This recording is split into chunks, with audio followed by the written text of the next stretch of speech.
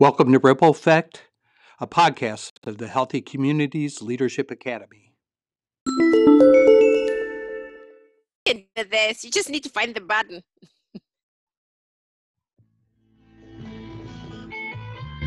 Can you hear it? You can? I can hear it.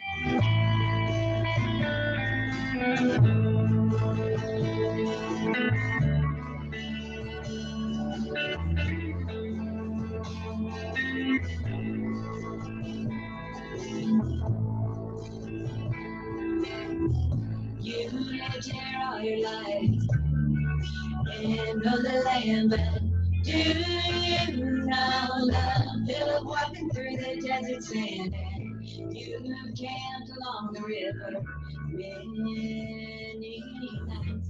Do you know the feel of cold water trickling down a mountainside? How's that? I loved it. That was so good. Did you hear it? Yes, I could hear it. That was good. That's a jam. Okay, cool. That's a jam. So, hello, Damaris. This is great to meet you.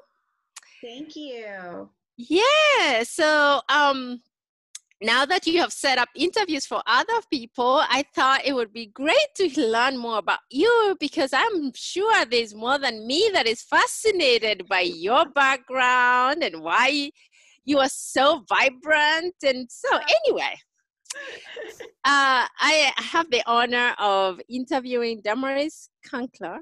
Correct. Okay. And so Damaris, tell us a little bit about your work. Oh, wow. Okay, so first of all, you could make someone blush. You're so sweet. Okay, so my name is Damaris Kunkler, and I work for a charitable foundation called A Boulder Humboldt in Humboldt, Kansas. So we're about around 2 hours-ish south of the Kansas City metro area.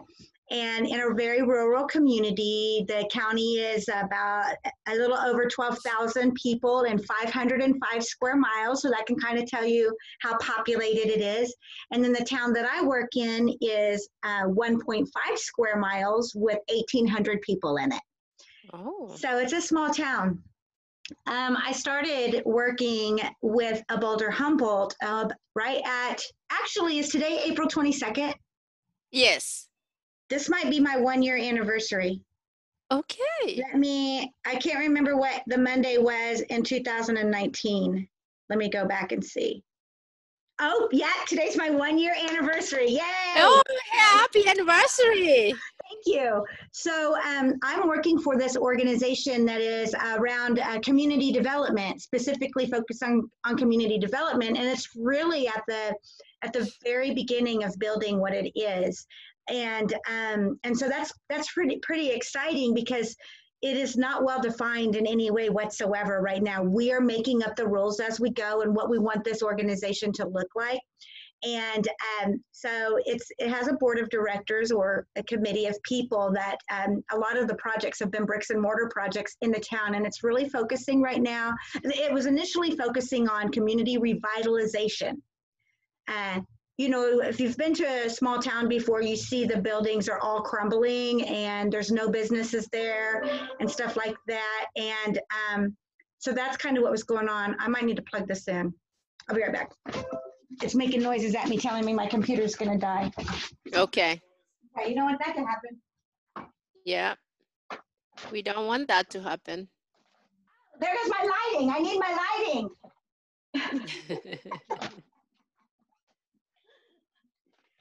Oh, no. Can you still see me? No, I can only see like your window and your decorations, your guitars. It's more than one now, I see. Okay, you can still see me even though the light's gone. Okay, and so they started renovating all of these buildings and bringing businesses into them. So then their phase 2 is kind of where I have come in and after 3 years of real intense bricks and mortar work, now I'm community engagement director for Boulder Humboldt. And that was just kind of like, how do we bring the community in to start celebrating some of the successes that we have in the town and letting everybody know that Humboldt is coming back to life. And then also my job is to bring in my nonprofit work and grant seeking and being able to bring in dollars into the community around a focus around health with trails, around food access and economic development, a lot of the programs that you were talking about. But the one that I'm the most excited about, the one that I think just changed my life, is that we'll be looking at creative placemaking around health. And so I can kind of, and in that capacity is like, I just had to figure out how to shift. So I need to know other people out there that are doing creative placemaking work. So I'm putting my pitch out there. If that's something that your organization does and has been doing it well, please get a hold of me at damaris@boulderhumboldt.com. I'm just trying to learn a lot of what that means, but we got $1 million grant right after we created a nonprofit for a Congratulations. Yes, thank you.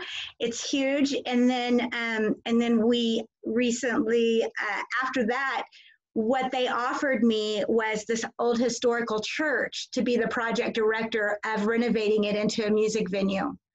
Oh, that is beautiful. My work shifted from me thinking specifically about health outcomes in the way that the Robert Wood Johnson Foundation would measure them, to health outcomes in of how to connect all of these things to have a healthy community. Kind of what you're talking about. If you've got your 48 programs, they're all different.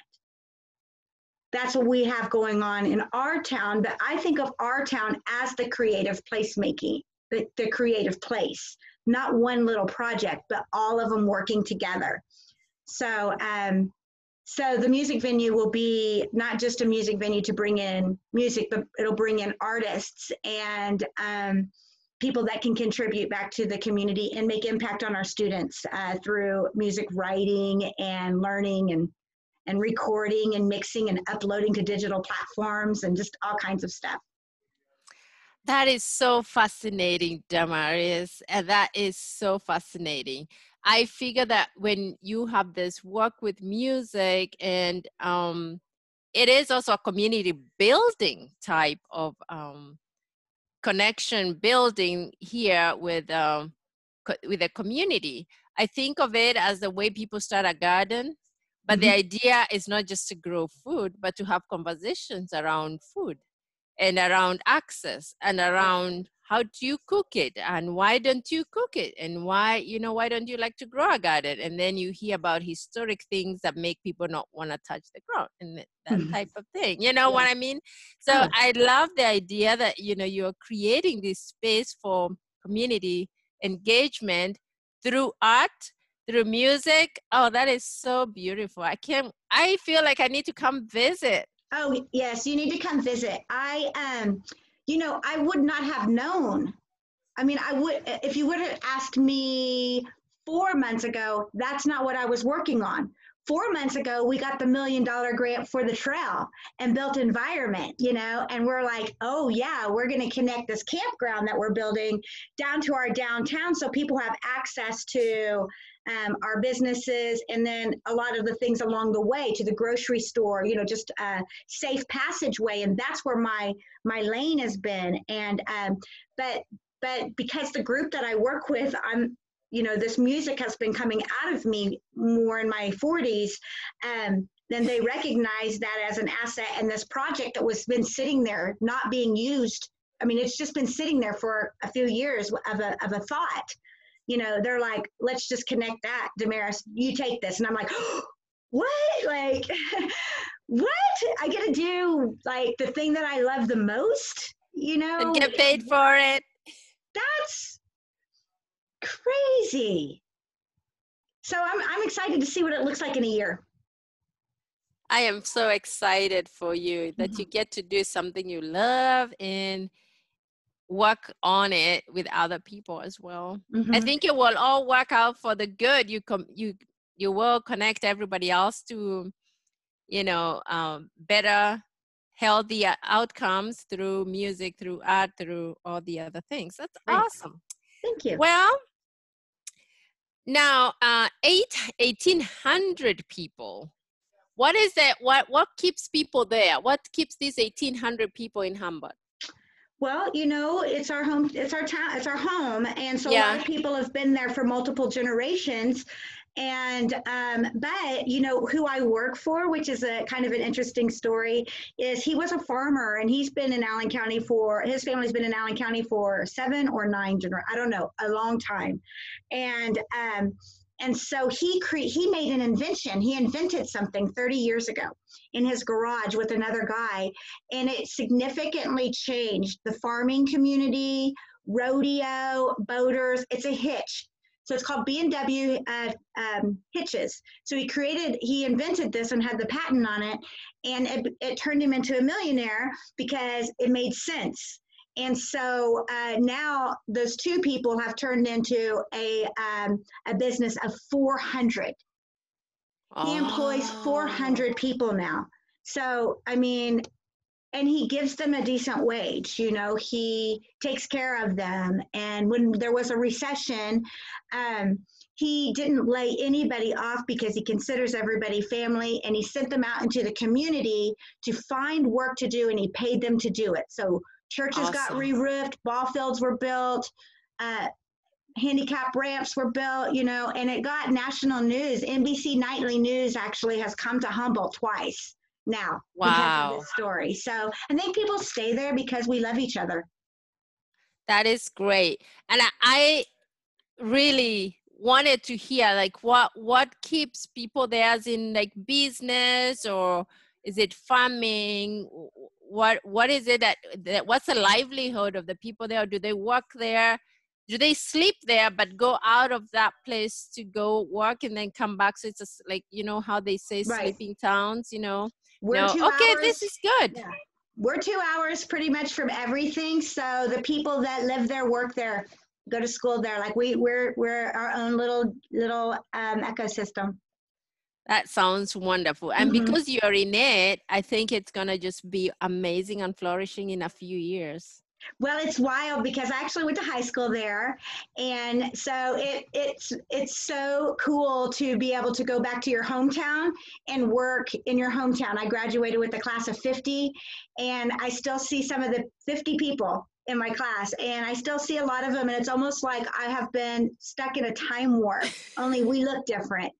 I'm like, and I'm starting to work with their kids, and I'm like, oh, you're totally Jeff's kid. Oh, your dad is Bill Orth, because they don't fall too far from the tree.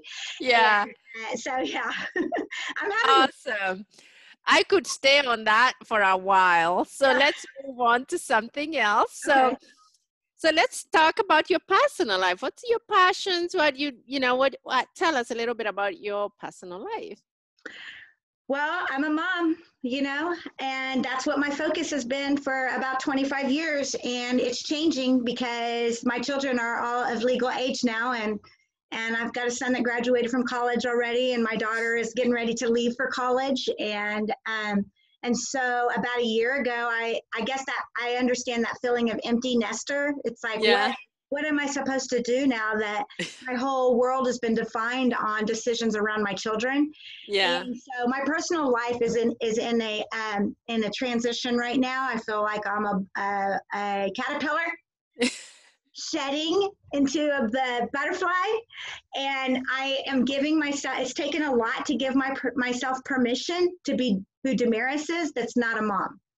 And I ask my children permission for it all the time. Like, are you sure this is okay? Are you sure? Because I want to also demonstrate to them that you don't have to lose who you are, which you do willingly as a mom. You totally do. And I've never thought about it that way at all until now that I know that I have to be with myself for the next 30 years. and I don't know who I am. So I decided I would put out an album, and that's what my personal life has been for the last year. I've just decided I would just throw myself into music and be a performer, and that was a very hard decision to make because I didn't believe I could do I didn't know what that kind of performing would be. And so I made an album. It came out right away. I got booked for the Kansas State Fair, which told me that I better get my booty in gear and learn how to perform in front of people and not be afraid. And so I did that. I was afraid though. I was super afraid. And now I'm just connecting with a lot of other artists across the nation, and I'm writing a new album. I'm in the process of writing it, and I'll be way more hands-on with the production of it and stuff. So I'm excited about that. I've learned a lot in a year. Awesome. Awesome. That is super interesting. And I totally relate with losing yourself as being a mom. And then I'm wondering, congratulations on your album. Thank you. Whoa. Oh, so where can we find it? Spotify, iTunes. I'm on any digital platform. Okay. This is what's the song? What's the album name? The album name is "Come Sit by My Fire." Because that's what we do in the country. We sit around campfires and we tell tall tales, we swap stories. So it's called Come Sit by My Fire. It's songs that I wrote from the time I was 20-something to in my 40s. And I seriously just wrote it for my children because I was worried that I might die someday. And, well, I will.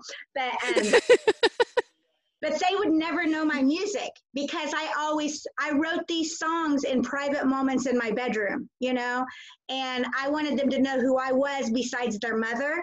And that's why I wrote the album. The songs that are picked out for the album are specific to moments in time that were, that they know about or that affected them. And I wanted them to know who the 25-year-old Damaris was and the 35-year-old Damaris was, and who I am now outside of who their mom is as the homeroom mom. So there's sad stories, mad stories, happy stories, and lullabies on there for them. So. Okay, people, make sure you check that out with your, it is Come Sit by My Fire. Wow. Thank you, Damaris. I'll definitely go and look for it and listen to some of that music. It sounds inspiring. I can't wait. All right. And so what else did you talk about that I really wanted to pick up? Okay, so the performance piece. So one of the things I gather is that you took time over all these years to write these songs. And now you were ready to go to write, to perform in front of, how did that go? How was that? I never thought I would ever perform those songs when I wrote them. I didn't write them to perform them at all.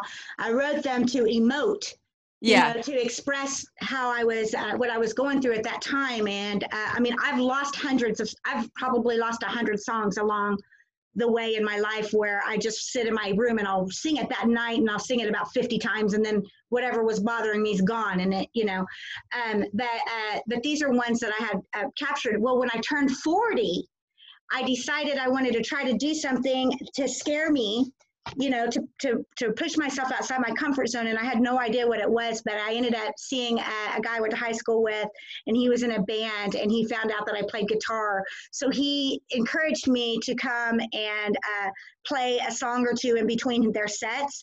And I was scared. Yeah, it was the scariest thing I've ever done in my life. And once I did it he asked me, then he asked me again, then he asked me again. And after about the third time, I was like, okay, I'll try to do this. He said, you need to learn 30 songs. That's 2 hours worth of music, and don't use a mic or don't use a music stand, and practice in the mirror. And so for about 6 years, I did it a little bit here and there, 3 or 4 times a year. And then when I put out my album, it changed everything. Because then I turned into all original music and having to learn how to actually gig and be that vulnerable in front of everybody, which is really hard. It's very personal when you're talking about something that happened to you. But also that what makes it so authentic, and therefore, That is awesome. I'm looking forward to listening. I really am. Okay. I get there, like when I'm singing, I just start crying when I'm playing and stuff. I'm like, ah. Anyway. Well, I cannot imagine you being scared because you're such a natural. Mm-mm. But, since I was scared for this interview, I will believe you. Okay. Okay, that is so super interesting. We have an art specialist for MU Extension that he is based in Clay County. His name is G.K. Callahan. I don't know if you've met him. I don't think so. You totally need to connect because I think it would be nice for you guys to share some things that you are all doing in this space of art. So. Well, you should email us and email me and CC him in it and make an introduction. I will. Thank you. I will. So as we finish this, I'm going to ask you a similar question to what you asked me too. What are you learning with this COVID-19? First of all, how is your community adjusting to COVID-19, and what are you learning personally? Well, the community, we noticed that and I think a lot of communities are needing this, is access to food, just that frontline food. So we're kind of deep in the middle of right now trying to get donations for our food pantry. So that's the thing that I've seen float to the top for Humboldt. And then what I'm learning that's different is I have a TikTok account now, and my daughter's teaching me dance routines. So we are a mother-daughter act on TikTok, which is, I say yes and you should check it out too, because I love to dance. My daughter doesn't, but it was her idea. I thought this is a great opportunity for us to do something together. So yeah. That is, so are you dancing on TikTok? Yes. Okay. Don't even. It's all for fun. Like. Okay, definitely. Don't have any high expectations about it. Well, you might just make me get on it too, so that I can learn to dance on TikTok. But now I'm looking up routines. Yeah. Now I'm like, hey, we got a new one. Let's do this. And she's like, okay. So it's fun. Great way to connect. Definitely. Music is great and dancing is beautiful. So. Yes. Awesome. It was so wonderful to listen to your story. And so people, we've been talking to Damaris Kankler, who works as a director of a community engagement in Humboldt. And she is such a delight. And you should all check her out and what she's doing. I will connect with you again, Damaris, so I can learn a little bit more about community engagement and what are some things we can share. Okay, I will love that. I can't wait to work with you. Okay. All right. Thank you so much. Thank you. Interview 7 complete. Interview 7 complete. Thank you for allowing me to do that. It's an honor. Thank you for doing that. All right. I'll talk to you later. All right. Bye. All right. Bye.